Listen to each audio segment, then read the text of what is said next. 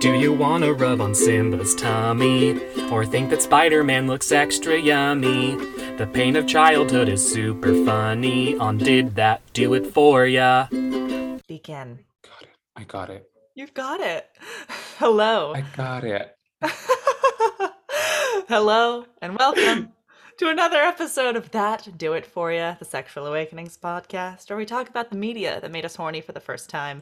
I'm your host, Leo Grierson, and I am here with an incredible guest. He's a writer, an actor, a star in all senses of the word. Please welcome to the pod, Esau Mora. Hello, gorgeous. Hi.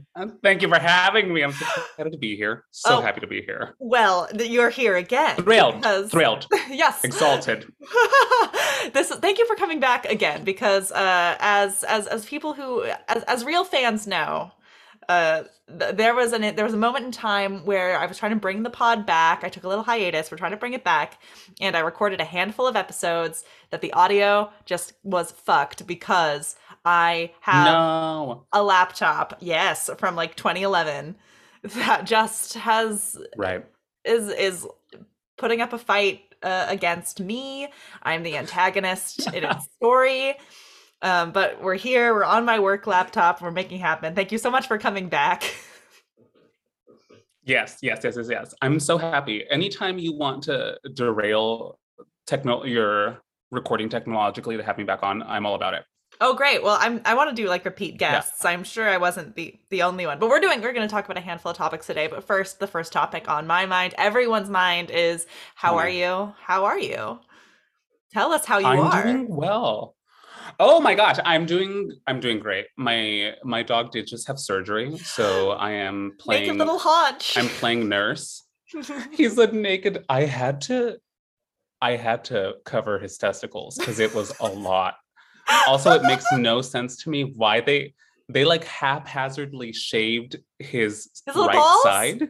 They're like, well, I don't know why they shaved his scrotum. Like, what would they be doing there that they would need his scrotum for? Like, it makes no sense to me. Right, because wasn't it knee surgery?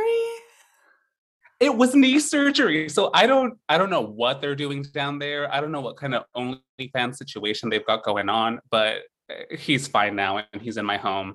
And with naked balls. He is like little naked balls. So I'm like, that is so humiliating for him. Taking care of him. Yeah. He's so embarrassed, but he's okay. But he's doing great. But you are such a good mother. You're such a good mother.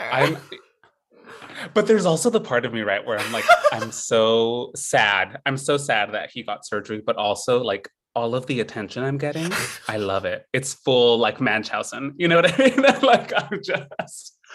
Oh my goodness. I'm gonna start carrying him in a sling to the grocery store and be like, my son. Yeah. My son. Like yeah. So I'm good. Yes. You're thriving on the attention you're getting from your wounded son. Yeah. But I'm good. I'm rested. I got back from Australia. I'm chilling. Back in New Zealand now. Yes, yeah. You famously live in New Zealand. To the envy of famously. Most of your friends and family, you live in New Zealand. Yeah, it's a lot. We often have to temper ourselves, my partner and I, because I'm like, we're hateable. We're incredibly hateable right now.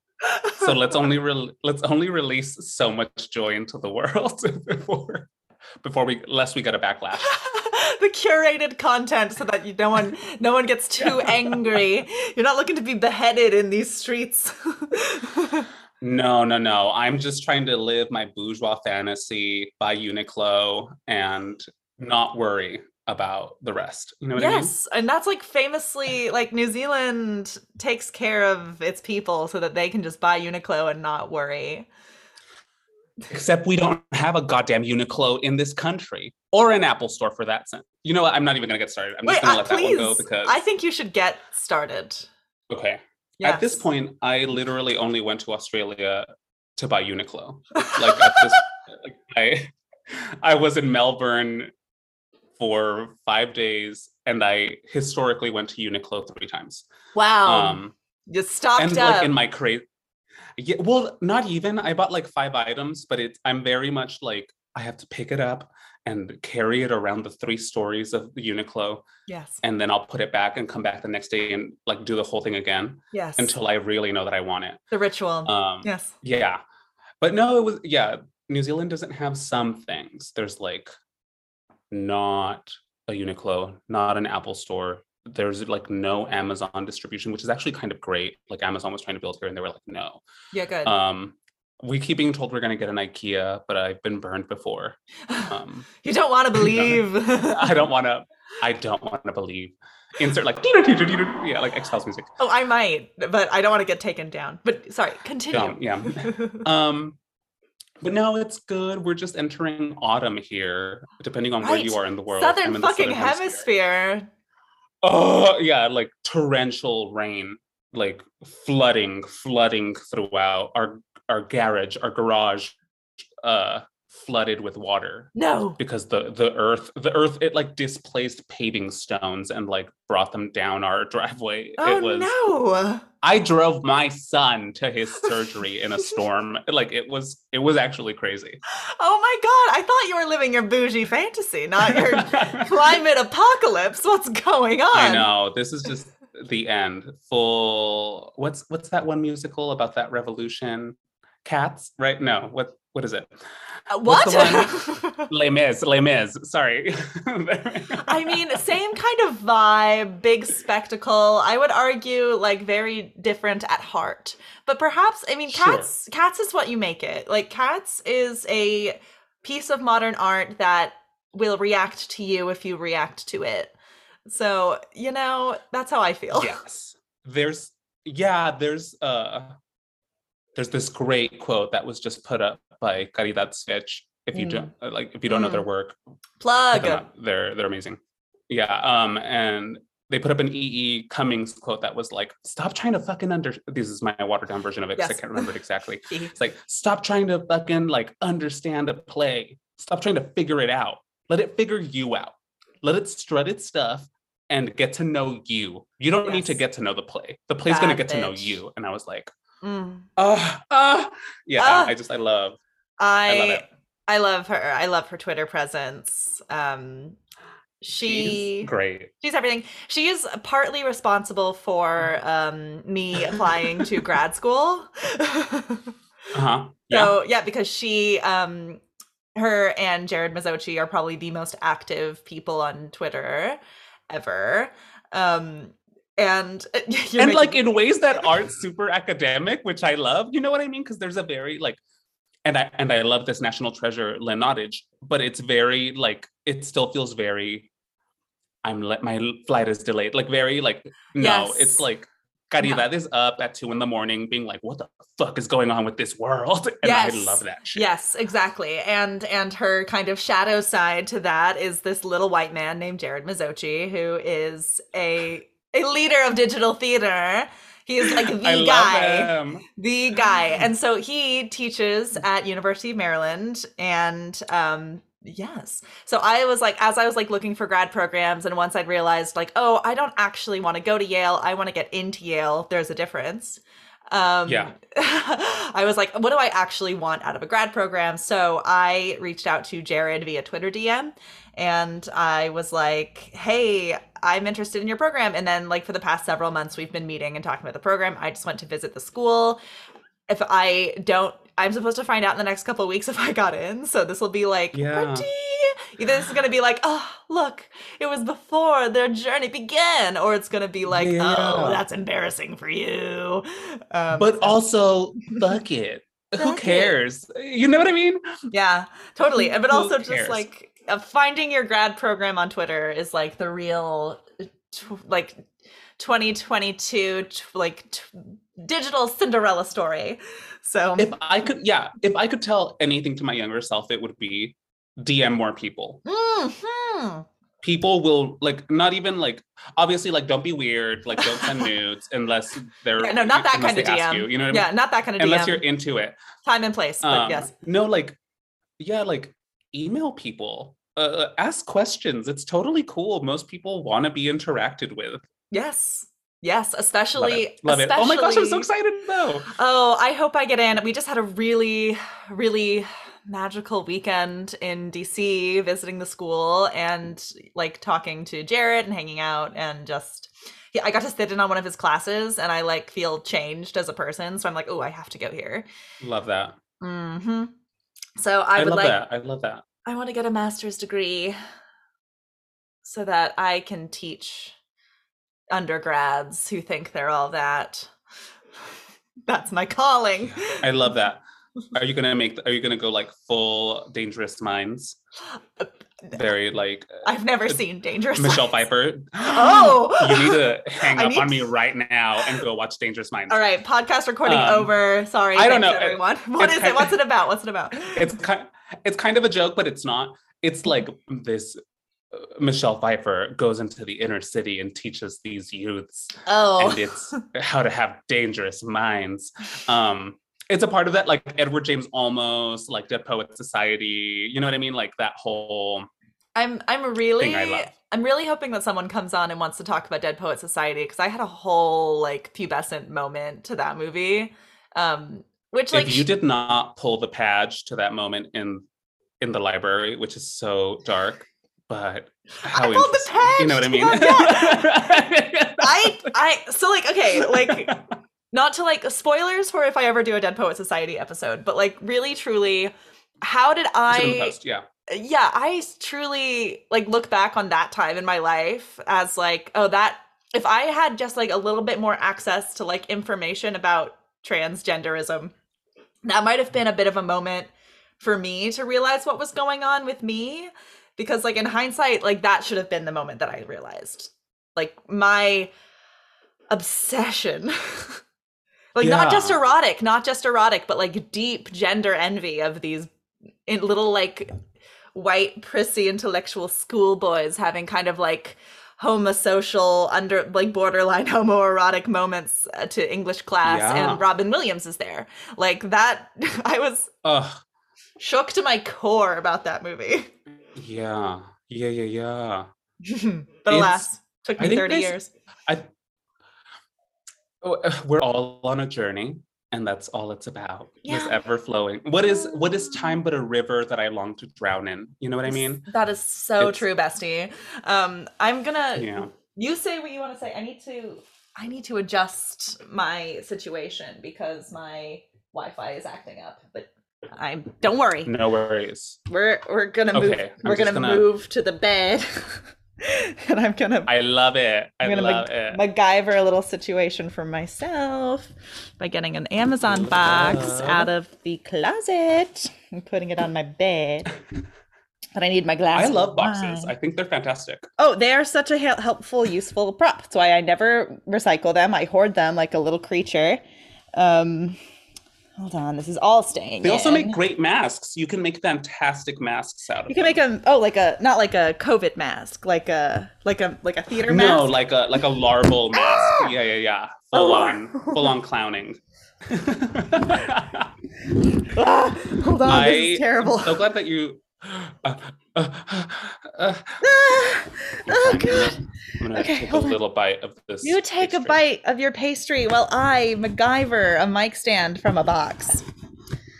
Okay. That's your grad school right there. Aha! Yes, this is all about innovation, using new technologies or old technologies in new ways. Okay, that'll probably be just fine. Hello.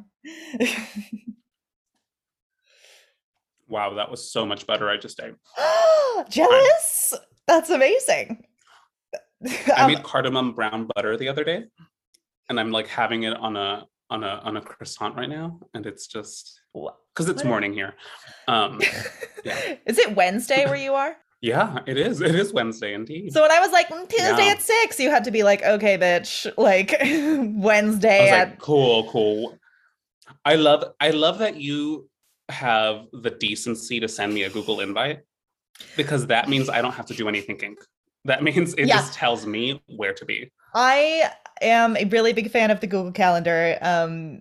Shout out to producer and friend of the pod, Eleanor Hobson. for shaming Yes. me into really taking advantage of all that Google Calendar has to offer. I am a much better person for it, and I've been Zooming with so many people in different time zones.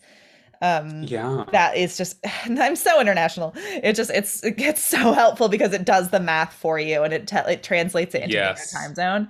There was a funny moment though when I was recording the last episode with Fiona Frawley where daylight savings had happened the night before, and all of a sudden because they don't do that, so like all of a sudden our time difference was like a little different.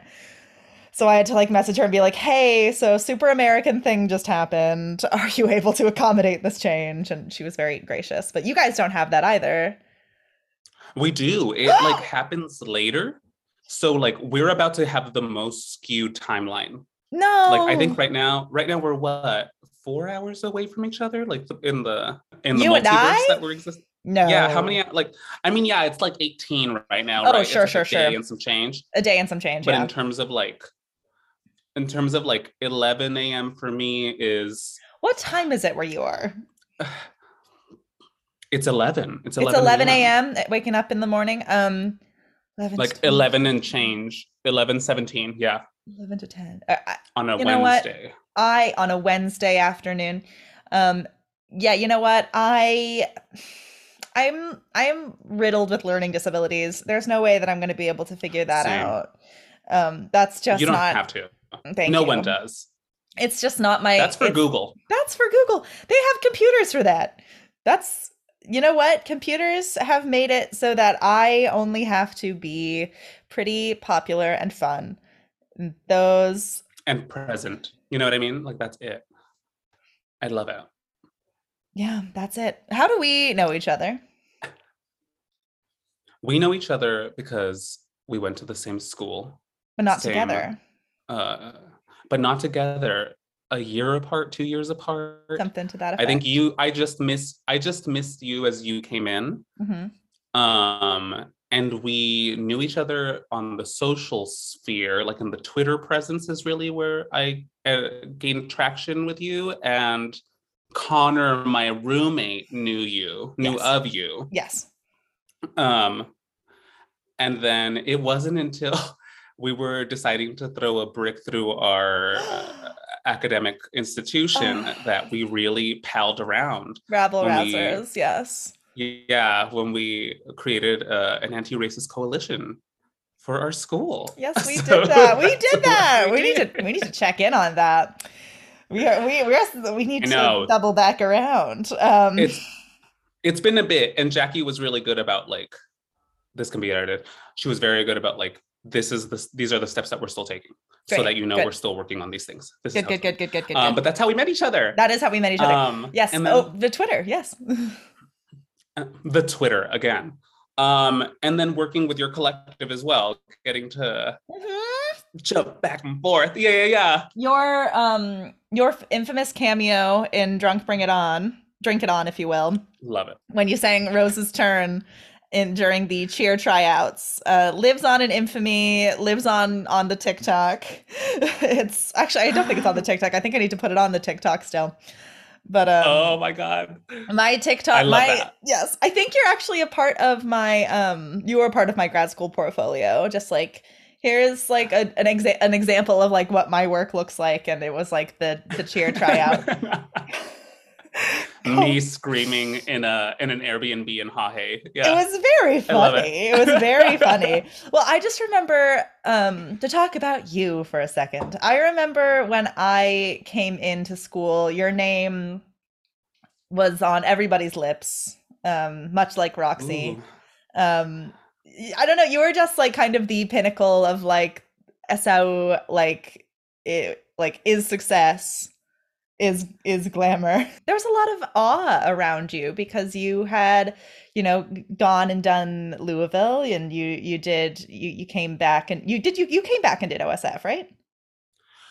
No, I like historically never touched ground. You just were like, actors theater, I'm out, bye bitches. Yeah. I was in deep grief, like actually genuine deep grief while I was going to school. And my father had passed away, and then Mm. the following year my sister passed away, and it was Jeez. just like, what the fuck am I even doing here? Like, I don't want Yeah. to live here. There's no one from my community here. Like, what the fuck am I doing? Smash cut, went to a friend that I had made in Fresno, California, where I first went to school, was doing Actors Theater of Louisville. And I was doing the Irene Ryan thing, this competition, and I ran into the man, Michael Legg, who was running the program at the time. And my words to him were, you know my friend Taylor, right? And he was like, oh, yeah, Taylor, she's at the program. And I was like, tell that bitch I say hi. And I whipped around and was about to leave when he was like, I saw you perform yesterday. And I was like, okay. And he was like, oh, all right. And that was it. That was my interaction with him. And then I left. And then like circumstances happened where his friend happened to be directing me in a 10-minute. And then he was like, I want to meet with you. I do want to have a meeting with you. And at this point, I think it was the fact that I was never really cast in school. I was never, Were you not? you know what I mean? Like historic. Yeah. I did 2 plays while I was in school. Like that was it. No, I did a play while I was in school at SOU. I did 1 play while I was in school. I was an understudy, which I'm not a good understudy. I don't have the skill set. I don't have the brain or the range to be an understudy. And I know that. I feel like that's like an impossible thing to like quantify, like because understudies are treated like garbage. Like that's so hard to know if you are a good one Which or is aren't one. Crazy. Because you have to be so good. You It's have to like- have so many brains. It is like treating firefighters like garbage. That is the way that I view the, like, if we were to treat understudies the way that we treat firefighters, because like, no, like there's not like a certain number of fires that are set to happen. It's in case of emergency. Like it's the fact that like the whole industry just like shits and poops on the people who are there to save their ass is fucked up. Crazy. And I do blame one of my favorite movies of all time, All About Eve. But I digress. Finish your story. Yes. 2 plays. I historically only did 2 plays in the 2 years that I was in school, which honestly was a better attrition rate for the previous institution that I was at. Okay. You know, where I had done 1 play. Yeah. But I went to school, and then the idea of going to be a trainee where we would be shit on as like underpaid, exploitable labor who had to still be enrolled in university so that they could get a tax break historically. Oh my God. The American theater. And like that was my option. Like that was, but also that had been my dream. So I was like, oh, but then I literally had what Scott Kaiser historically told me, you have a bird in the hand right now. He's like, I can't tell you to stay in audition because you won't know by the time you need to leave. And you have this opportunity. You did the right thing. Yeah, so I left. Which is interesting that people were like, oh, he left. He's not gonna audition at all. He's not gonna do it. Oh. And that was that. It was very strange. By the time I arrived and people were talking about it, you were like the boy who made it out. Like you, I don't know. People had very highly favored things to say about you. So I was like, by the time I met you, I was like, oh. And then like, you know, of course, you're just a person, a lovely person who I love, but you are a person nonetheless. Who's exploiting his exactly, and I'm just here to exploit my dog for attention at the end of the day. Aren't we all? Aren't we all? Yeah, amazing. That's amazing. That's great. I love it. I love the false lore behind me. The false lore. I mean, you know what I mean? Like it's always my favorite. Yes. Absolutely yes. I mean, like, it's like what? In any I can't believe like this is an environment that I'm like trying to get back into, both like go to school and then teach at a school.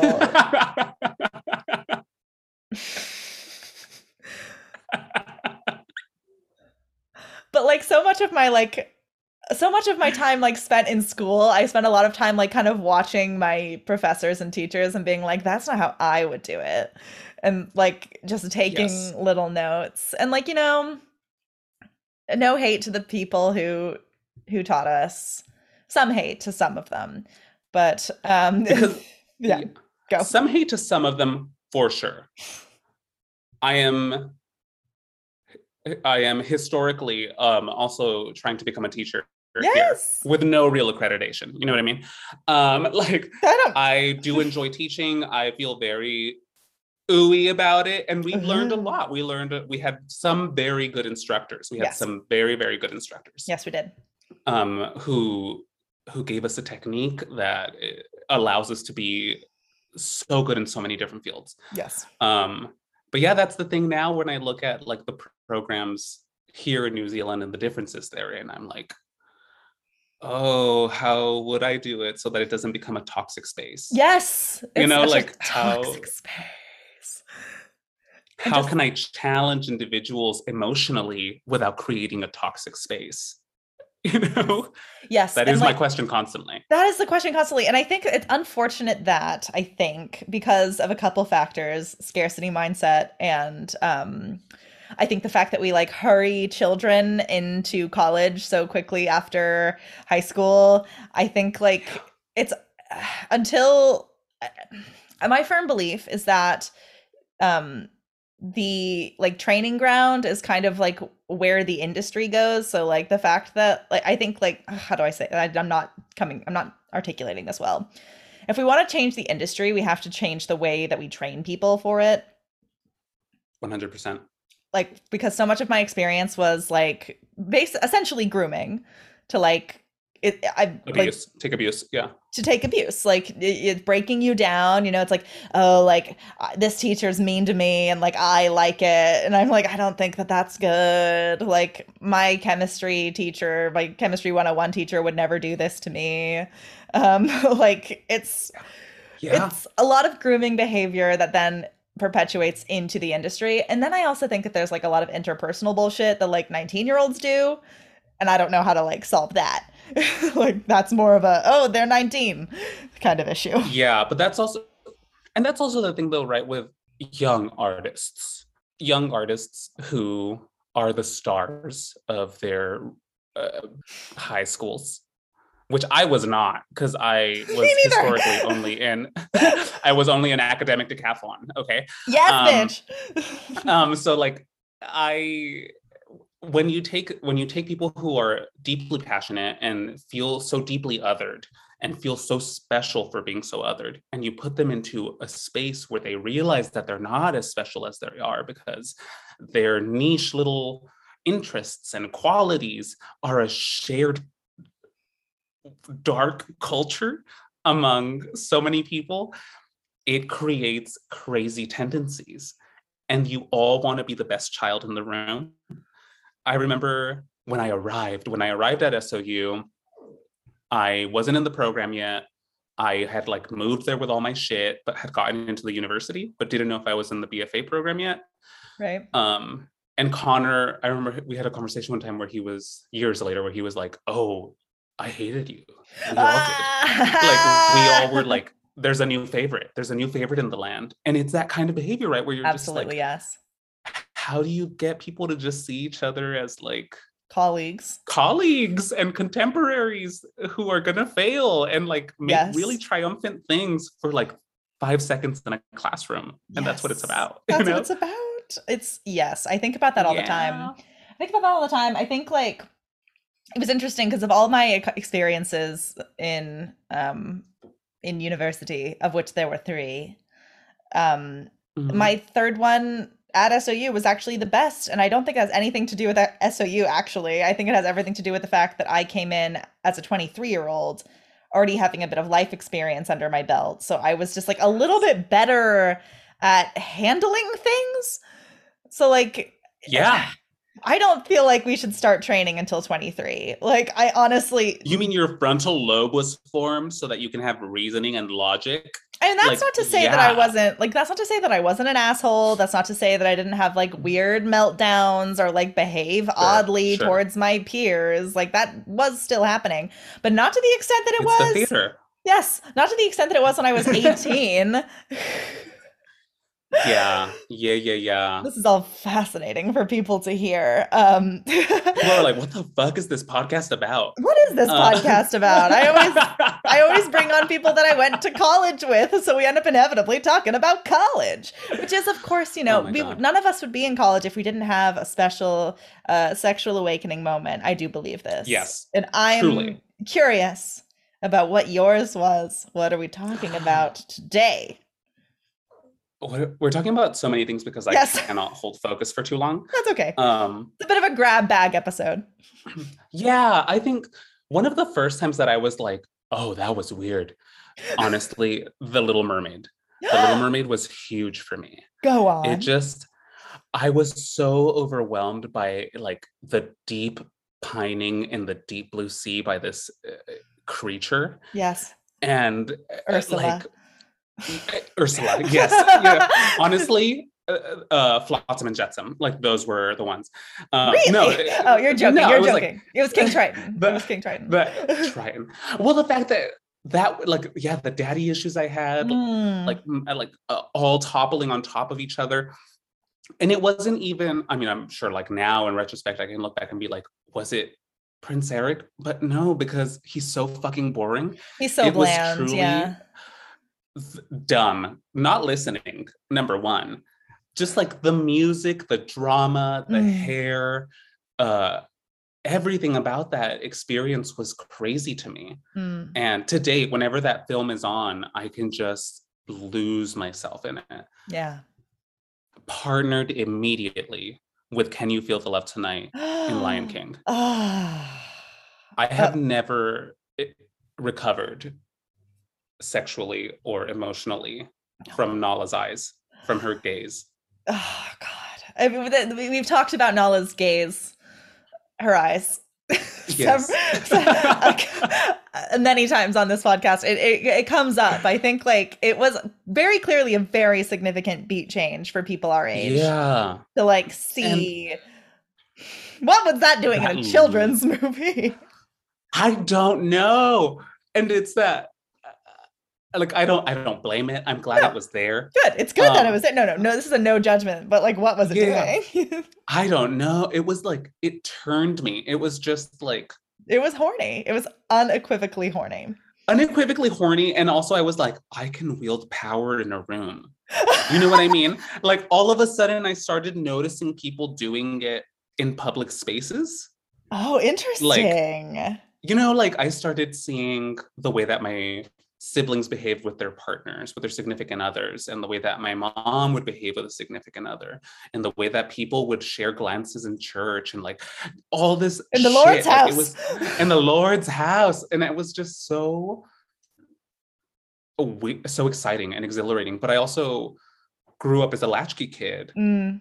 just like watching whatever was on TV, and it was a lot of like Maury and Jerry Springer.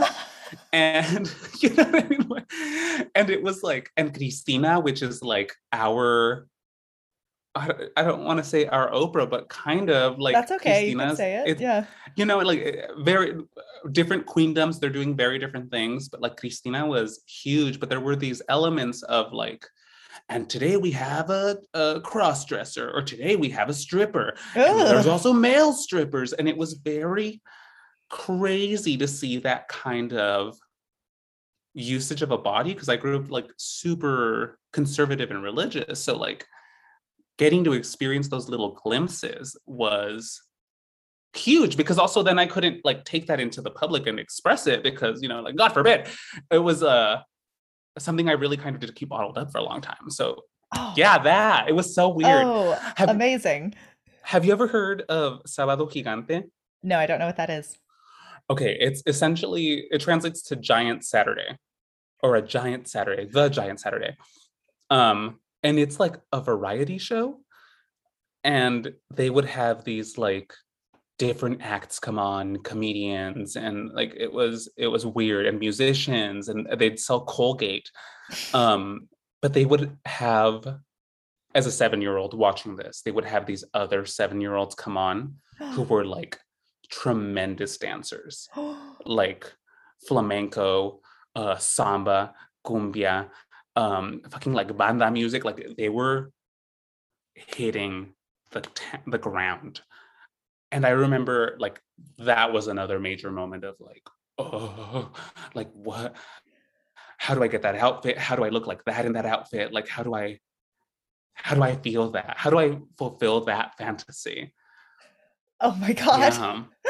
I mean, Yeah. I am obsessed. I think like the kind of overarching theme I think we should talk about in this episode based on like the information I'm getting is that like you as a latchkey kid were very much like raised and influenced by TV. Yes. Yes. 100%. Up until honestly now, up until Yeah. now, like Yeah.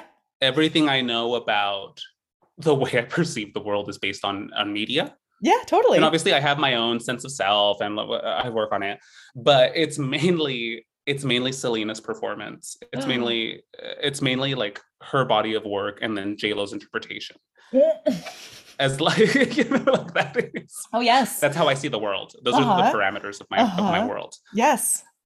That was the first movie I ever saw in theaters. Really? Yeah, Selena. That you have because like my mom didn't memory of, or just total? No, that is the first movie I saw in movie theaters. My mom took me to it, and yeah, I think I have a very my partner Andrew and I have very conflicting purviews of how much media children should get. Oh, interesting. Where I do believe that watching 6 hours of TV a day is normal. Like I truly believe in that as an activity for a child. Because like what else are you doing if you can't go out and play because it's raining, and if you can't, like, your friends live far away or you don't live in a safe neighborhood, like, yeah, you're going to watch television. And I think it's okay. I think that there's a lot of stuff to watch and a lot of conversations to have right after you watch these very intense things. Like Nala's eyes, very intense. Like Nala's eyes. How do you explain that to a child? But also, how do you explain? You don't. They explain themselves. Exactly. Your child witnesses it in the world and puts some puzzle pieces together themselves. But also, like, how do you explain Selena's murder to a child? That's a hard thing. That's a hard one. 100%. And I remember, like, there was this disassociative quality to it, right? Because I was watching it not in real time, because I was really young, I think, when she was actually murdered. I think because they made the film, I think, like a year or two right afterward. Yeah, very close behind. Correctly. Yeah. Which is also very weird. Like, I think that too soon. They got whoever greenlit that. Thank you, because of J-Lo. But like, I don't know. Yeah, where you see this like intense, powerful, feminine energy, and then it's crushed. And that was and it wasn't really explained to me in any other way other than people do terrible things sometimes. Yeah. And that's just what it is. Yeah. And it feels, yeah. And there's a lot of that in terms of every culture, as you historically illuminated for me the last time that we had a conversation, was like, it's not just chauvinism and machismo inside of Latina culture, but like everywhere in the world. But when I think specifically of like the telenovelas that I would watch as a kid, like there was always an informed decision to slap a woman.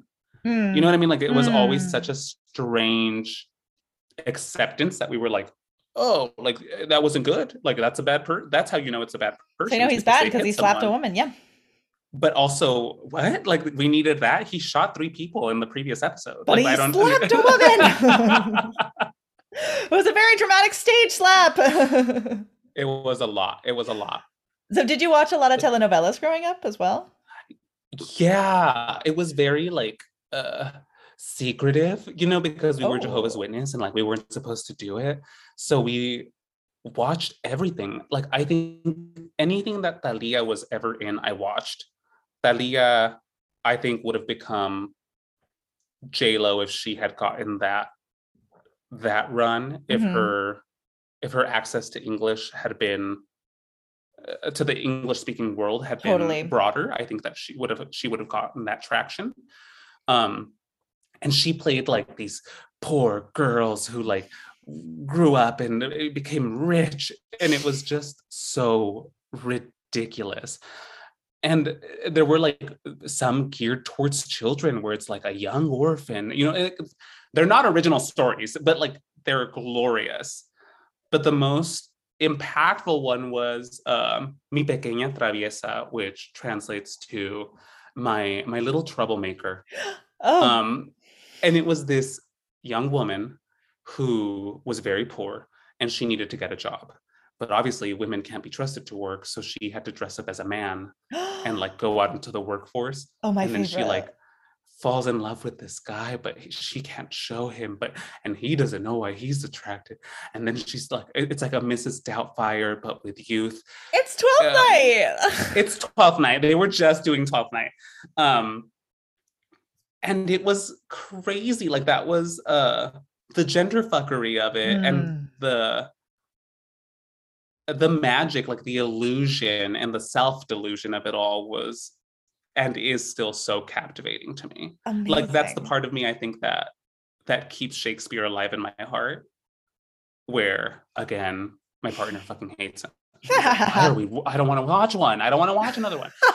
And I'm just like, no, but it's like high drag when it's actually executed correctly. Yes. It's great, It's like yes, it's high drag for language, mama. Yeah, and cut it down. That's okay. Cut it the fuck down. Yeah. I mean, get the bars you need for your dance mix and move on. That's all you need. Oh my God. Oh, I love that so much. Yes. So I took an anthropology class, which like we all know that anthropology is like white devil work, but right. Phrenology and mysticism. Yeah. All of it. But something interesting that I, as a pop culture person and as like a general like culture raccoon, I love garbage. As someone who like really loves and reveres pop culture, something that I appreciated about this class that I took was that it said that like if you want to know and understand the values of any like culture or society, you just have to look at their soap operas and their sports. And I think, and like we did kind of a comparative of like telenovelas and like Days of Our Lives, and we were like, okay, so like what is inherently American about Days of Our Lives, like what is inherent. I think we were watching a telenovela from Mexico, so like what can we infer like about like Mexican culture and values from this telenovela. I'd be curious if you have any thoughts on that, to spring that on you, or because I that was like really my only time I ever watched telenovelas. Yeah, I think I would agree with that. I also took anthropology and loved it. I loved anthropology. Love anthropology. Me too. I love looking at skeletons. I love looking at beads, and I love looking at fossilized human remains. Like I love it. But I do think that that's very true. And as someone who straddled the like being Mexican and being American, being first generation, and feeling like an alien in both realms, it is very interesting to watch the cultural and societal norms and the emotional allowances that we make, right? Where like even when we watch Days of Our Lives or like Dynasty, right? Yes. There are these beautiful elements of camp and glamour and money and like what it is to be a criminal and come back still rich and still white and like always still white in society. Yeah. And you're still invited into homes even though you're a criminal, like, you know what I mean? Whereas in a soap opera that wouldn't be the case. Like the story would be about how you're sitting at the perimeter of the storyline, trying to break in, trying to hurt again, or trying to work your way up and not being able to. Yeah. It's so telling. It's interesting. More than it is telling, it's very interesting. But on emotional allowances, right? It's like whenever I watch American soaps, the few times that I do it, we have one here called Shortland Street that's been running for like 25 years, something. Yeah. Every country has one. Every country has one. Every country has running one for 1,000 years, and there's like 1,000 episodes. Yeah, and there's like Coronation Street in the UK. Yes. So it's like, okay, cool. but it is a place where I still feel that there is like a very muffled emotional catharsis that can happen. It's rare that someone breaks down crying in an American soap opera. Yeah. In my experience, my limited experience with it, I should say. Yeah, men don't cry. But every other episode, it's like someone clutching their hair in a Mexican soap opera. And I love that. Like that to me, not I love seeing people or women in these situations, but I love the catharsis of like life is so grand or life is so terrible that I can only express myself this way. And I think that for me is still very tied into sexuality and the way that we allow ourselves to experience it. Or for me, like the evolving journey of like enjoying your sexuality and enjoying your gender and the journey therein. I think many of those puzzle pieces coincide for me. Yes, absolutely. Like I want to kind of circle back to something that you said kind of offhandedly that I'm curious about. You were raised Jehovah's Witness. And you were also raised by the TV, and there was some TV that you had to hide and watch on the sly. Yeah. I'm curious about that experience. I grew up Jehovah's Witness, which I think is, number one, the reason I know how to read in Spanish, so I'm very thankful for him. But it is a culture of like puritanical white rule. Like it was started by a white man in like 1913 who was trying to like proselytize the end of the earth by 1914, and then was like, oh, there's a world war, so we can really make money. Like, and that's how I feel about it. But I had drunk all the Kool-Aid, so I like really thought God was watching me all the time. And at the same time, was existing in a world where like we're in a single parent household, so I'm able to watch whatever I want because my mom's at work. And like we didn't have a nanny or a babysitter. So for the most part, like, and once we were older, we could just kind of be at home. Yeah, it was a lot of hiding. It was a lot of like sneakery, and I loved it. We had cousins that lived down the street from us. So when all the tias and the tios would come over to our house, we would run over there and watch whatever. Oh my God. And I watched like Rocky Horror Picture Show when I was 6, 7. Like it was on TV. Yeah. And it was terrifying because it's like the stage show, and that's a lot to come into. Like Edward Scissorhands, like these, the witches, like Hocus Pocus, like all of this for me, like queer iconography. Yes. Which I didn't know where or how to place in my worldview. And I knew it was a movie, but I didn't understand the story. Like I could not understand what they were getting at. And it was a lot of like hiding how I felt about things in a recent excavation of, I'm sure, some childhood trauma. I was thinking about, Andrew and I were talking about like, what was the first time that we experienced queerness really in film, and then it was projected onto us or we projected onto it. And I remember we were home, my sister Liz and my mom, and we were watching TV, and we were clicking through channels, and we stopped on one, and I was like, oh, I want to watch that. I had been seeing commercials for this movie, and I was like, oh, I want to watch that. And it was fucking what's the name? I feel crazy now because I'm blanking on it. Describe it. Tu Wong Fu. It was Tu Wong Fu. And like there had been commercials all week for like, for the first time on TV, we're gonna show Tu Wong Fu. And I like had never, you know what I mean? Like I had seen drag queens, but in like a reality media. So like talk shows, and like you didn't really get to see their floor show, you know what I mean? Right. Not like today's kids. So I was trying to watch that as like a 7-year-old. I was like, oh, I want to stay here with that. I want to watch that. And my mom was like, no, we're not going to watch this. Like, I'm sorry, like we're not going to watch this. Okay, we're going to watch something else. And I was like, we like changed the channel to something else, and my sister was relieved. And I was like, I hate this. I was like, why are we? It was like some other bullshit. And I was like, no, I want to watch the other movie. And my sister like flipped. She was like, you're fucking gay. She's like, he's fucking gay. He's gonna grow up to be gay like them. And I remember just like hearing it and like not being insulted, but being like, what? Like, I didn't understand that that's what that meant. But then I saw my mother's reaction, which is very like, no, don't say that. That's such a mean thing to say to someone. Like, you don't talk to people like that.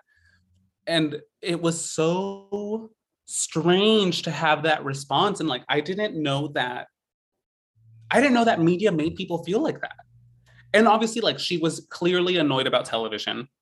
And like, my sister had internalized something about how to make someone feel a certain way with a certain word from her own experiences in the world. And that's how, and like, it all came to a boil in our home. But it was such a strange experience that continued throughout our childhood and adolescence. You know, like, smash cut. I was like, my parents were like, we want to rent you movies because we understand that we're detached. What do you want to watch? And I was like, Chicago and Frida. And they were like, what? And I was like, those are the two movies I want to watch. So they rented them for me. And we were like having like an extended family dinner. And by extended, I mean like 14 relatives in our fucking home, in our tiny apartment. And I'm just like, I'm going to put on Chicago. And it's just like the opening sequence. And I was just like, fuck yes. You like, were I had so about it. Yeah. I was like, what, 11, like 10 maybe? No, I was like, because I'm 30 now. Chicago was like early 2000s. Yeah, right? It was like really early 2000s. Like 2003? Something like that. Was it pre or post 9/11? That's what I'm trying to figure out. I think it was post, but I also constantly forget. We have computers. I'm sorry. I'm Googling it. This won't be the first nor the last time. 2002. I just forget. I don't time. 2002. 9/11 or Chicago? Chicago. 9/11 was 2001. 2000. Right. Yeah, so like Chicago came out. And my parents could not, like, I saw how embarrassed they were that I was watching it. And like, no one shamed me about it. It was very like, my aunt was just like, there are kids, like, we can't be watching this dude plow Renee Zellweger and then she's gonna murder him. Like, we can't. Yeah, those things happen in such quick succession. No. And that was enough for them to be like, we need to shut this down. Yeah. Tried to watch Frida, immediately shut down again. Immediately sex happens in that movie. Exactly. You're just like, fuck, like, okay. Yeah. Sorry, you were gonna say? No. But like, was that the first time that you had seen Chicago, or like, had you seen it and you were like, "This is amazing. I have to show everyone I know"? I had never seen it. I think the only musical experience because I grew up in the Central Valley of California, in the San Joaquin Valley, like dead middle of California, the Bible Belt of California. Right. If there were white people, there are white people there, and they are anti-vaxxers, racists, and like historically called us the N-word, but only because I'm darker than the other Mexicans. You know what I mean? And it's just like, that was the community I grew up in. Right. There are some, not all white people, but you know what I mean? Like, that was the community. Yeah. You never have to specify on this podcast. Yeah. But I had seen Little Mermaid. I had seen like Mary Poppins, which I also love. You know what I mean? Like, I had seen those kinds of musicals. It was the first time that I really saw something with like gravitas. You know what I mean? Like, yeah. And it fucked me up. Like, and then I would like, then of course I was like, I have 7 days with this film. Like, and I would play it every night. I like made my brother and my sister-in-law watch it. And my brother was, by the time it was the Cell Block Tango, and it's just like the beauty, the spectacle. Yes. The choreography. The bizarre, the bodies. Yeah. Just, and I remember him being like, his words were like, why are you into this?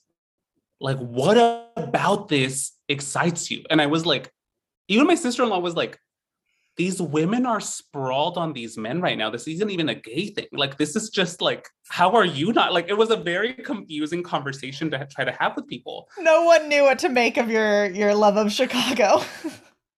No one knew what to do with it. And I think my parents saw like the rapidly increasing flow of information that I was starting to funnel. And like the music that I was starting to listening to was starting to really diverge from like what my siblings were wanting to listen to. It was like No Doubt and like Scissor Sisters and like, you know what I mean? Like really like, but also like I grew up with kids who grew up in the 80s. So it was like Queen, Pink Floyd, like like is it Twisted Sister? Yeah. Like all of those like hair rock, like it was a big part of like the journey for me, was intuiting all of that and then having to decide my own identity outside of it. Absolutely. Very strange. Amazing. Originally, the first episode that we recorded together, you were talking about the cartoon Justice League. No, X-Men. X-Men. Right. Sorry. X-Men. I get them confused. No, you're fine. You're totally fine. They're honestly one and the same. Yeah, X-Men was another one of those things where, again, very young, you're allowed to watch it because it's just violence. It's cartoons. It's just violence. It's cartoons. Also, one of the gayest cartoons. Like, it's of that era of like these 70s born animators who finally came into prominence in their early 30s and were like making this shit all of a sudden. And it is the first time that I really explored in English psychosexual relationship between three people. Yeah. You know, between Jean and Wolverine and Cyborg. And I just could never figure out why they couldn't figure it out. Today, I go back to those cartoons and I'm just like, how can they make this work? Foundational, man. But yeah, like the bodies, the hair, the work, which are just body dysmorphia all over the place. You know what I mean? Yes. And so hot. Just so hot. So I might be like completely making this up. So like this is not fact. This is like something that I feel like I read somewhere and now I'm going to be talking about it and I could just be like, sure. But like I read somewhere that like a lot of the animators that like kind of came up in like late 70s, early 80s, kind of that era were actually gay people. And like I believe it. Yeah. And like, so a lot of like the bodies that were presented in these cartoons, like it wasn't like an accident that they cater so much to like the male gaze, like not just for women also, but for men, like what it means for a man to look at another man and be like, damn, bro.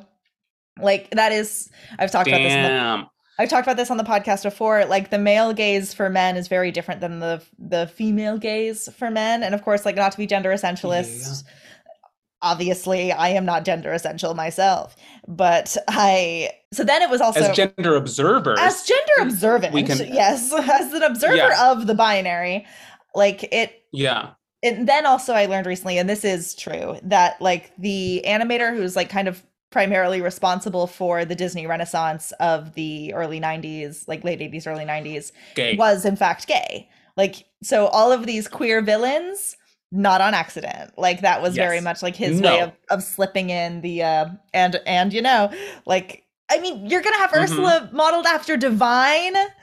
Come on. And you're not gay? Like, come on. It's just, yeah, I agree full-heartedly. Like there's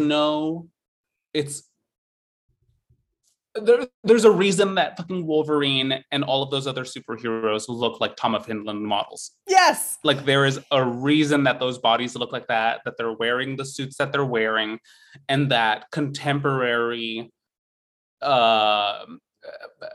retellings of these characters are going so hard towards the mask. Yeah. You know, to like really, really cover up the homoeroticism of it. There was so much homoeroticism. Everybody was also, you're going to tell me that you're a mutant. You've developed superhuman abilities and you're not going to fuck anything in sight. Well, then there's Come also on. there's like this kind of like queer narrative like in X-Men already where these people who are different and persecuted for being so are then like, taken kind of outside of society and they have a little community of their own where they fuck and have drama with each other and like, protect each other and also the world. Like that's a very gay narrative you're presenting here. And they're It's all the like ripped Eagle. and beautiful. Yeah. Yeah, come on. It's Stonewall or Barry's Boot Camp, depending on what kind of gay you are. Like it's the world that we live in right now. That's a queer story right there. Yes. And like and obviously, right, it extends to the reality that it was also a piece about the civil rights, while like still displacing brown people almost completely by turning them into monsters or animals. But like it is the kind of story that lends itself to the queer eye, to the queer perspective on society and the need to protect yourself and still be fucking messy. Like there's still, I love that. Superheroes. Yes, Car, you go. I didn't have a point. Go. No, on the villainy, on the villainry. On the queer-coded villains, yes. I love it. Yes. There are too many times that I learned how to push my imaginary hair back like Scar did. Ugh. You know what I mean? There are like the slanking of Ursula, like the movements everywhere that existed in Disney. Like I'm so thankful for being someone who grew up in the Disney Renaissance. Yes, like we're I'm very sure lucky. now must be I'm sure now is a very different time in the cultural atmosphere of Disney, and I'm thankful for it. Although very bothered by their fucking anti-trans legislation and money. What a conflicting world. What a conflicting world we live in. It's so complicated to be alive. It's so complicated to be alive. And I'm gonna tell you right now that as soon as I make $1 million, I'm gonna start fracking. Really? So don't come for me. Really? It's just the earth. I'm going to a climate march on Friday and I'm going to report you. Not RuPaul, like, up in this bitch. Not here. But it's that whole, it's such a, it's so, it's so like of the Medicis, you know what I mean? Like empowering these gay artists to like enjoy their work and then take what they have. I mean, and it's so strange. Yes. I mean, here's the thing that it's important for us to remember is that like Disney is a company founded by a man who was deeply anti-Semitic and racist. And obviously, I'm sure hated gay people, but I'm sure if you like talk to him about it now, he'd be like, "What's that?" Wouldn't have a clue. Yeah. That's not real. Let alone trans people. Yeah. Oh my God. And they are about profit above all. And the fact that one of their like main parks is in Orlando, Florida, they're going to like side with whatever like allows them to keep their park like booming and open. And like it actually has like so little to do with how like the Disney Corporation and the people working there actually feel about gay people, and has everything to do with how they feel about like ever increasing profit, which is obviously a problem.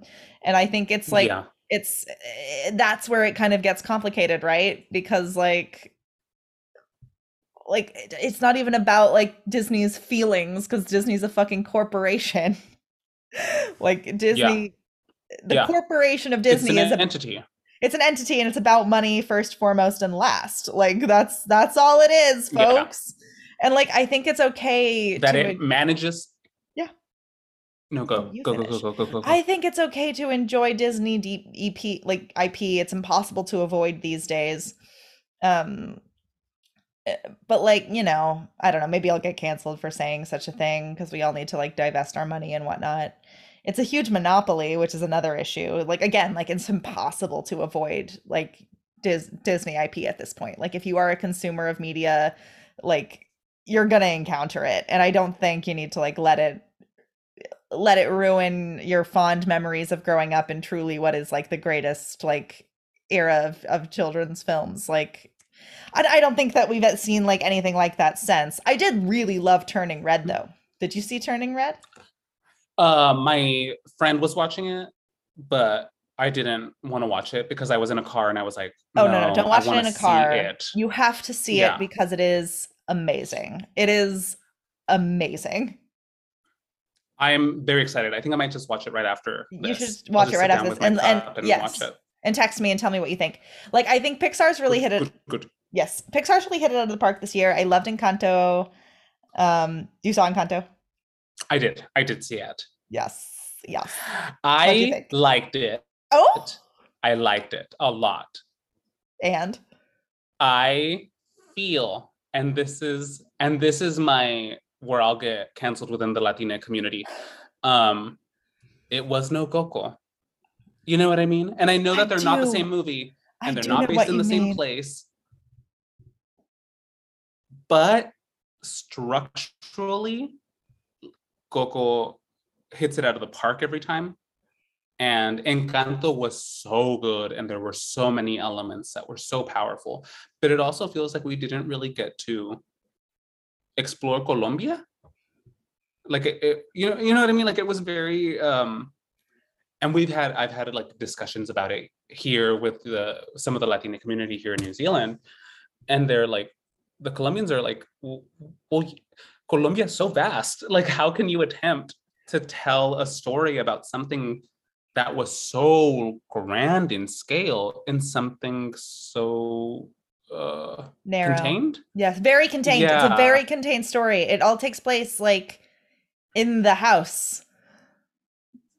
Like Yeah, that's where the which is story like happens. priming itself for a musical. You know what I mean? Like they want to go to Broadway, Clearly, which is like, yes. but yeah, it was a delight though, and it is constantly a delight to see films about people who speak Spanish and are from Spanish speaking places who eat foods that are similar to things that I grew up in. Yeah. It's great. It's really fun. I'm actually with you. I did enjoy Coco more than Encanto. It's not my place to say who the fuck gives a shit what I think about it, but like I just think Coco is like such a phenomenal, like very special Yeah. film that like for me as someone with a dead dad who was a musician and he died on Dia de los Muertos, like that was the day that he passed away. So like that movie hit me in this like really like personal, profound way. And like I thought Encanto was lovely. And like obviously like as a person who has generational trauma, like absolutely yes, like I get it. But like yes. For me, we're talking about me. Coco was more important for me, a white person. So I agree with you, I guess. I don't know, but yeah, I just think that like when we talk about generational trauma, right, which is I think what makes a good story. Yes. Like, yes. It can't be trauma can't be the only plot point. Yeah.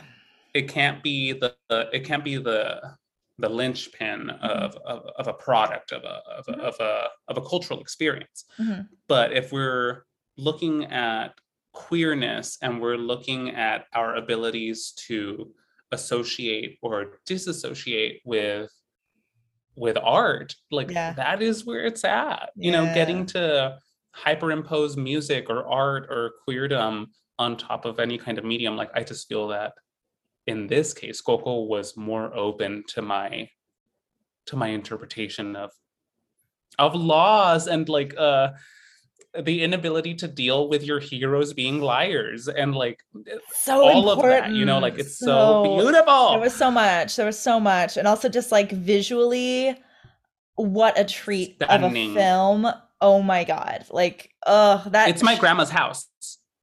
Like that's how my grandma's town looks. It looks like Morelia, Michoacan, like which is like historic. Like you can Google like images of Day of the Dead in Morelia, Michoacan, and they're that cemetery. I mean, so many cemeteries, but like beautiful, beautiful elements down there. Really, really incredible. No, okay, so I'm trying to avoid spoilers for Turning Red because I really think you should watch it. But like, I think what Turning Red did so spectacularly well is it really like wove this very universal experience of like puberty and growing up with the generational baggage that carries, especially if you're from a culture that is not white. Like, and what it means to be, you know, not white, experiencing puberty. And it's so perfect. And it reminds me a lot of the movies I had about like girls coming of age stories. And I'm really glad that it exists, because I wasn't sure that those kinds of movies still existed anymore. Like, yeah, I had like Now and Then, and oh god, what was I had stuff, but Now and Then it really comes to mind that Turning Red weirdly really reminds me of. It's really perfect, and I completely understand. No, that's the wrong word. It is unsurprising to me that it's received the backlash that it has, because yeah, people are, you know, much like your family not wanting to talk to you about Chicago or telenovelas. They don't want to talk to their do it. They don't want to talk to their children about periods, or like how their bodies change and how their personalities change, and living with your panda, so to speak.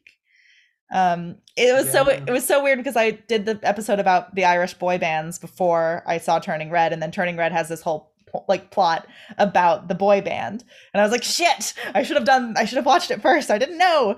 But I didn't know. It is so phenomenal, and just like media and the media we consume like is so intrinsically linked to our growing up and our understanding of the world as adolescents. Yes. Yeah. There's no escaping it. Like this, the way that we read things, that they're like, oh, you're going to read fucking Charlie and the Chocolate Factory at this age. Oh, you're going to read like the fucking Wizard of Oz or whatever. Like it is tied to core memories. Core bodily chemical experiences that you're having happen at the same time as these pieces of media. And yeah, they're intrinsic, and there's no, it's so strange, right, to watch people get up in arms about children's sexuality and gender. People get so up in arms. Because as far as I'm concerned, from like birth, from zygote to fucking 22, I think we're all just meatloafs with headbands on. You know what I mean? Yes. Like, it's so hard to deal with being alive that honestly, let children figure out whatever the fuck they're going to figure out, and help them as best you can. Yeah. And media helps. I think media really helps. I think getting to have pieces that you can take apart and pick apart and explore is really important. There's this really good book by Jose Esteban Munoz called Hi everyone, this is Leo. Sorry, Esau stepped out to find the title of the book and then said it from far away, so I'm going to go ahead and tell you that the title of the book is Disidentifications or Misidentifications. Anyway, you'll hear it here just in a moment.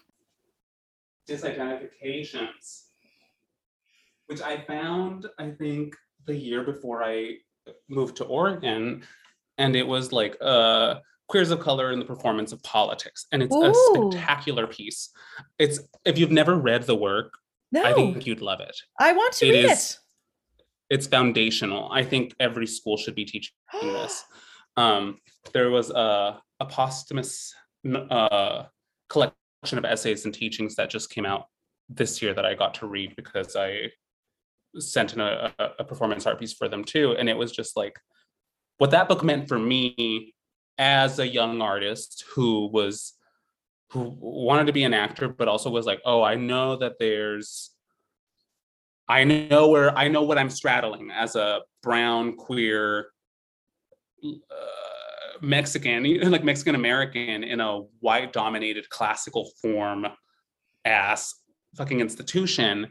And what does my body say on a stage? And my watered down thesis of Disidentifications is the experience and, for lack of a better word, the appropriation of content that it otherwise excludes brown queer people, and our ability to put ourselves upon it and use it, and to identify with characters like fucking Eddie Davis, you know what I mean? To identify with like the mystique and the aura around Joan Crawford and this world that otherwise would not have us.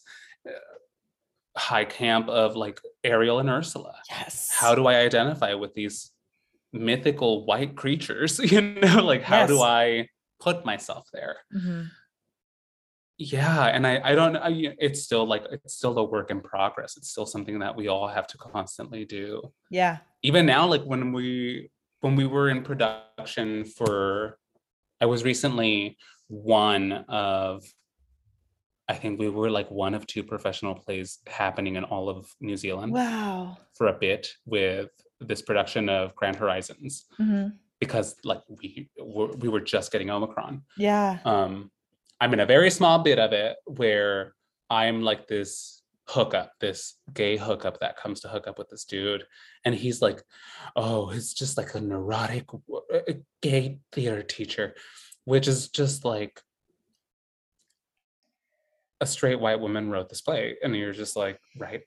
No diss, but that is the scene. And we've had lots of fun. We've enjoyed it a lot. And we were playing only to the subscribers because it's a subscriber-based institution that we live in. And we had one night where these verbally audible homophobic men were in the audience. And I don't think it's gratuitous what we were doing. We were like we were drunk and making out. That's the scene. Then I go over to the couch and I pull my pants down, but I'm wearing a jock strap. And like the audible, like, the audible sound that they were making through a lot of it. Like, and it wasn't, our sound designer was like, this isn't some, I'm trying to make you feel better, but I know it's not better. It wasn't just you guys. It was also whenever the women said anything that they didn't agree with. Oh. And I was just like, oh my God, like the only thing gayer than us kissing on stage is the fact that there's a fucking play going on. What the fuck are you doing at the theater? You know what I mean? Like, what are you doing here? Oh my God. This reminds me of like what happened recently at that theater in England where they did Rent and someone walked out being like, I didn't know this was a gay play. And it's like, honey, I thought this was La Boheme. Like, you were at the theater. There's nothing gayer than being at the theater. It's really crazy. But to have people be so overwhelmed by art is one, kind of so cute. And two, like, what? Like, you get this isn't about us. Like, this is 100% about you not being able to deal with what you're feeling right now. That twinge that I felt watching Little Mermaid or Nala and Lion King, I explored myself and I figured that shit out. You have not figured that out yet, sir. Oh, and that is just the perfect. That's a perfect point to segue into kind of our wrapping up, because I don't know how to. Yeah. That's it. You said it all. You said it all. Said the whole thing. Really quickly though, on the note that you're talking about. Yes. I just started reading this really incredible kind of anthology called A Rainbow Thread by I'm going to insert it in post. Yes. And it's like texts about like Jewishness and homosexuality and like queerness from like the first century to 1969.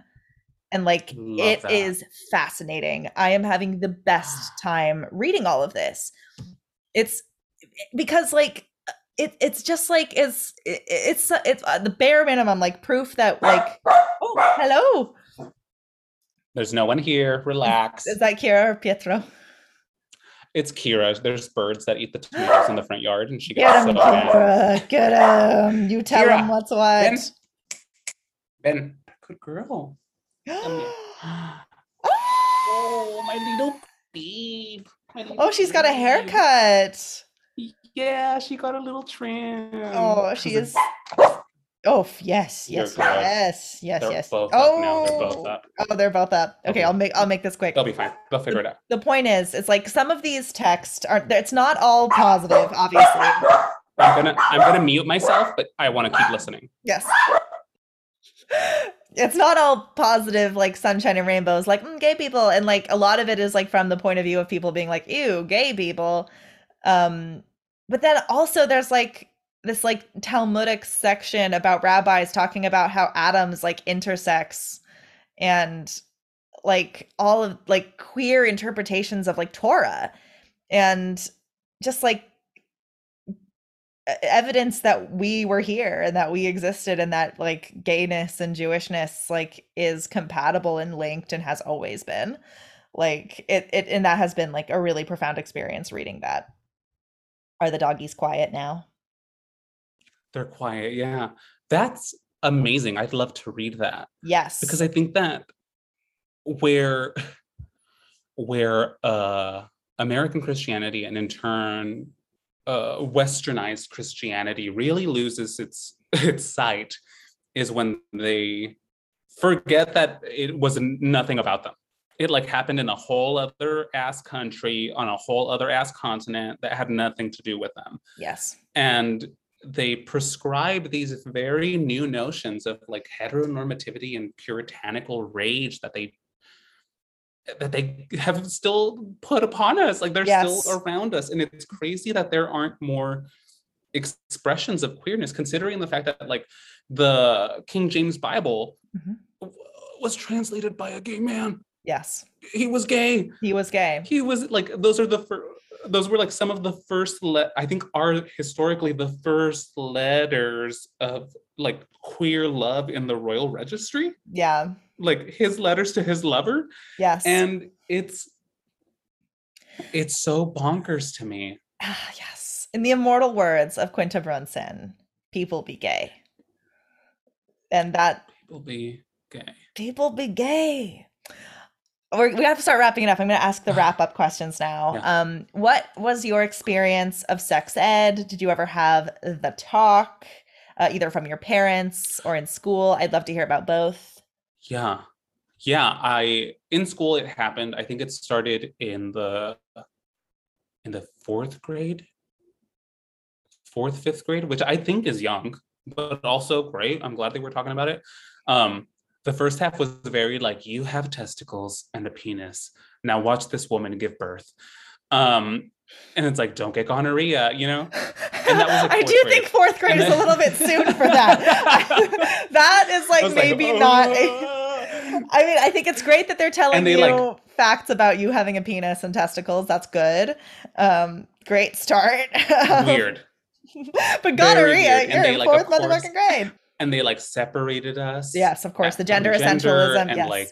And then like one girl, Cynthia, came back into the room while the projection of a penis and testicles was still up. And like, I remember the frantic, like, like covering of it. And it was just so comical to me. It's comical to me too. We had this really, we had this instructor, this teacher named Mr. Betancourt. I don't know, this shouldn't go against him. And honestly, he's probably tenured or retired now. But probably fine. I'm not going to bleep his name. Don't. And he should be fine with this. And I say this with all respect to this man, because he was very open with us.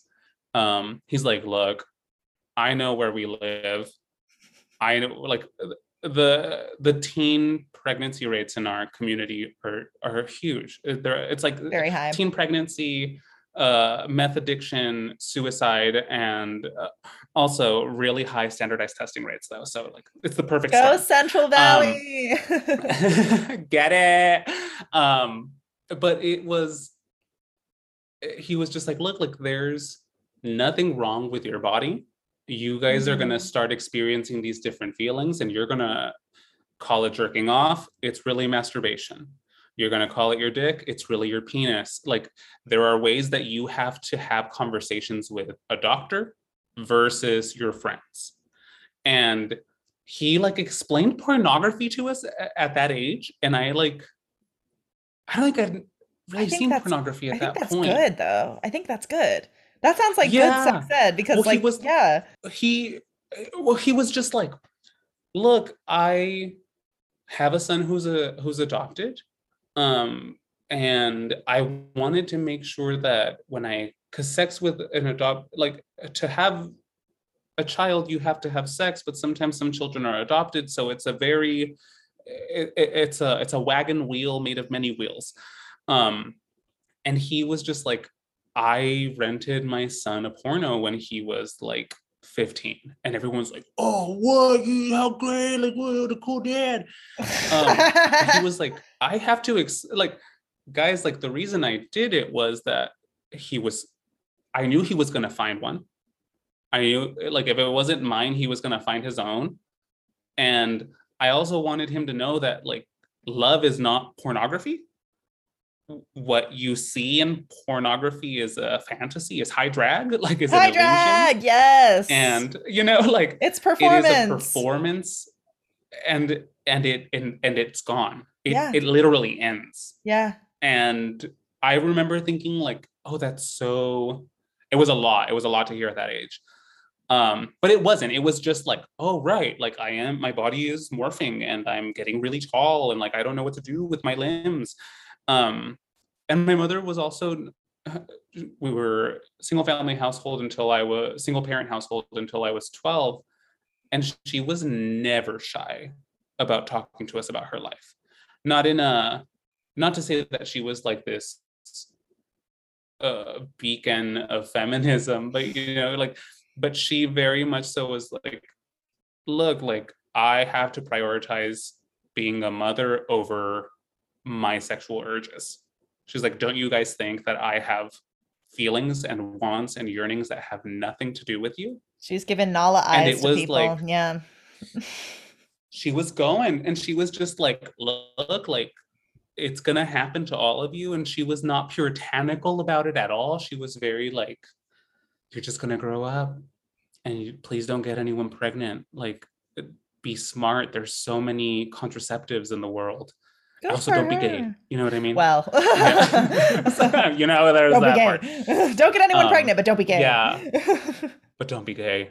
Yeah, but that was, I mean, it was very open, and it was very like, whenever you have questions, like, don't be weird about it. Like, talk to us about it. She's like, there's menstruation in the household. It's happening. Let's talk. Like, don't look at me like that because I'm menstruating and you won't fucking get out of this house. I love it. Stuff like that. Yeah. Fun stuff. Like, I'm gonna do violence to you because I'm on my period. I have felt that urge. Who amongst us? To murder when I'm bleeding, when I'm having my manly menstruation. Yeah. I do consider it the most masculine thing that I do. I consider my period to be the most masculine thing that I do. I am so, I don't even know what it would be like. You know what I mean? Like, it's that spectrum of beauty and terror for me, where I'm just like, I mean, it's pretty. Kira's in season right now too. Oh, she has her little period. She has her period right now, and like, Andrew and I are like constantly Googling, like, is she all right? Like, does she get cramps? Like, do we have to give her Tylenol? Like, they're like, unless they're like whimpering and making sounds of pain, like, then they're fine. They're like, if it's a heavy flow day, obviously put on their little diaper. Do give them more treats. They will sleep a lot more. And she does. She sleeps a lot more right now. Yeah. So we're just like, here, give her what she wants. Such a good dad to your daughter. That's amazing. I don't use disposable menstrual products. I have period undies, which I love and swear by. But like, as a man, I myself feel that I must free bleed. I cannot stick anything up my boy pussy, as it were. But also, why do it when you have options? Oh, you have so many options. In this world? You have so many options. I myself, like, I know a lot of people who we love, who love their menstrual cup, and more power to them. I think that's great. I myself, I just want to walk around bleeding out of my puss, and that feels like really metal to me. Is that so wrong? Is that so wrong? Is that so wrong? Can I just walk around bleeding? That's fucking baller. That's metal. That's hard. That's incredible. I love that. I love Yes. So if you want to be found on the internet, where can people find you? it. You can find me both on Instagram and Twitter as at Esau, Esau, Sito, Sito, Morando, Morando. It's so long. I will link We'll put it the- in we'll the put- show notes. We'll Yeah. drop it in that. We'll put it in the link. Yeah, Put a little it'll link. be fun. Yes. Anything you'd like to promote before we say goodbye? Anything I'd like to promote?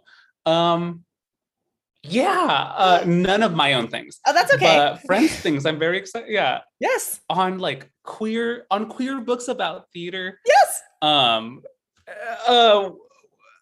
We Play Ourselves by Jen Yes. Silverman Yes. has been dragging my ass through the streets like a horse. If you want to feel seen, you want to feel dirty, you want to feel excited and kind of full of yearning and rage, go fucking read that book.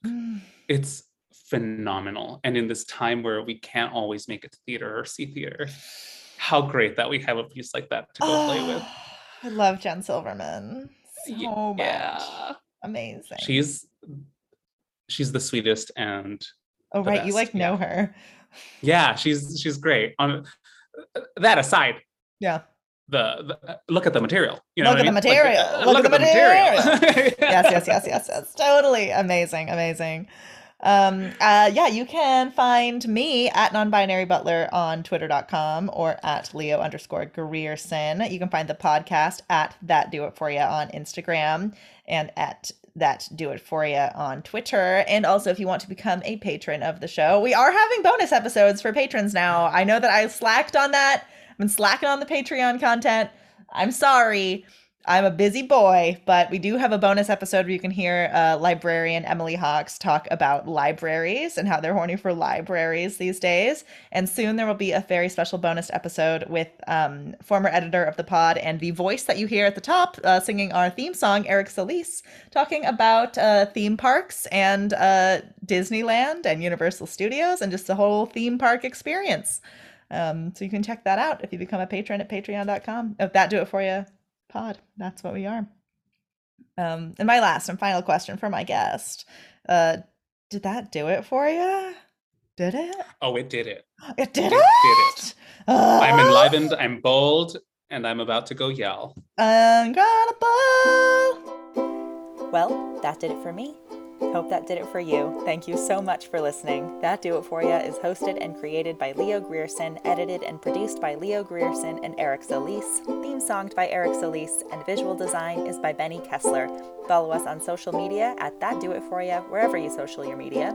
That Do It For Ya is a proud arm of the Juvenilia Collective. To find out more about the collective and what we do, you can head over to thejuveniliacollective.com. And if you want to support the show, you can head over to patreon.com/thatdoitforyapod to join our horny little community.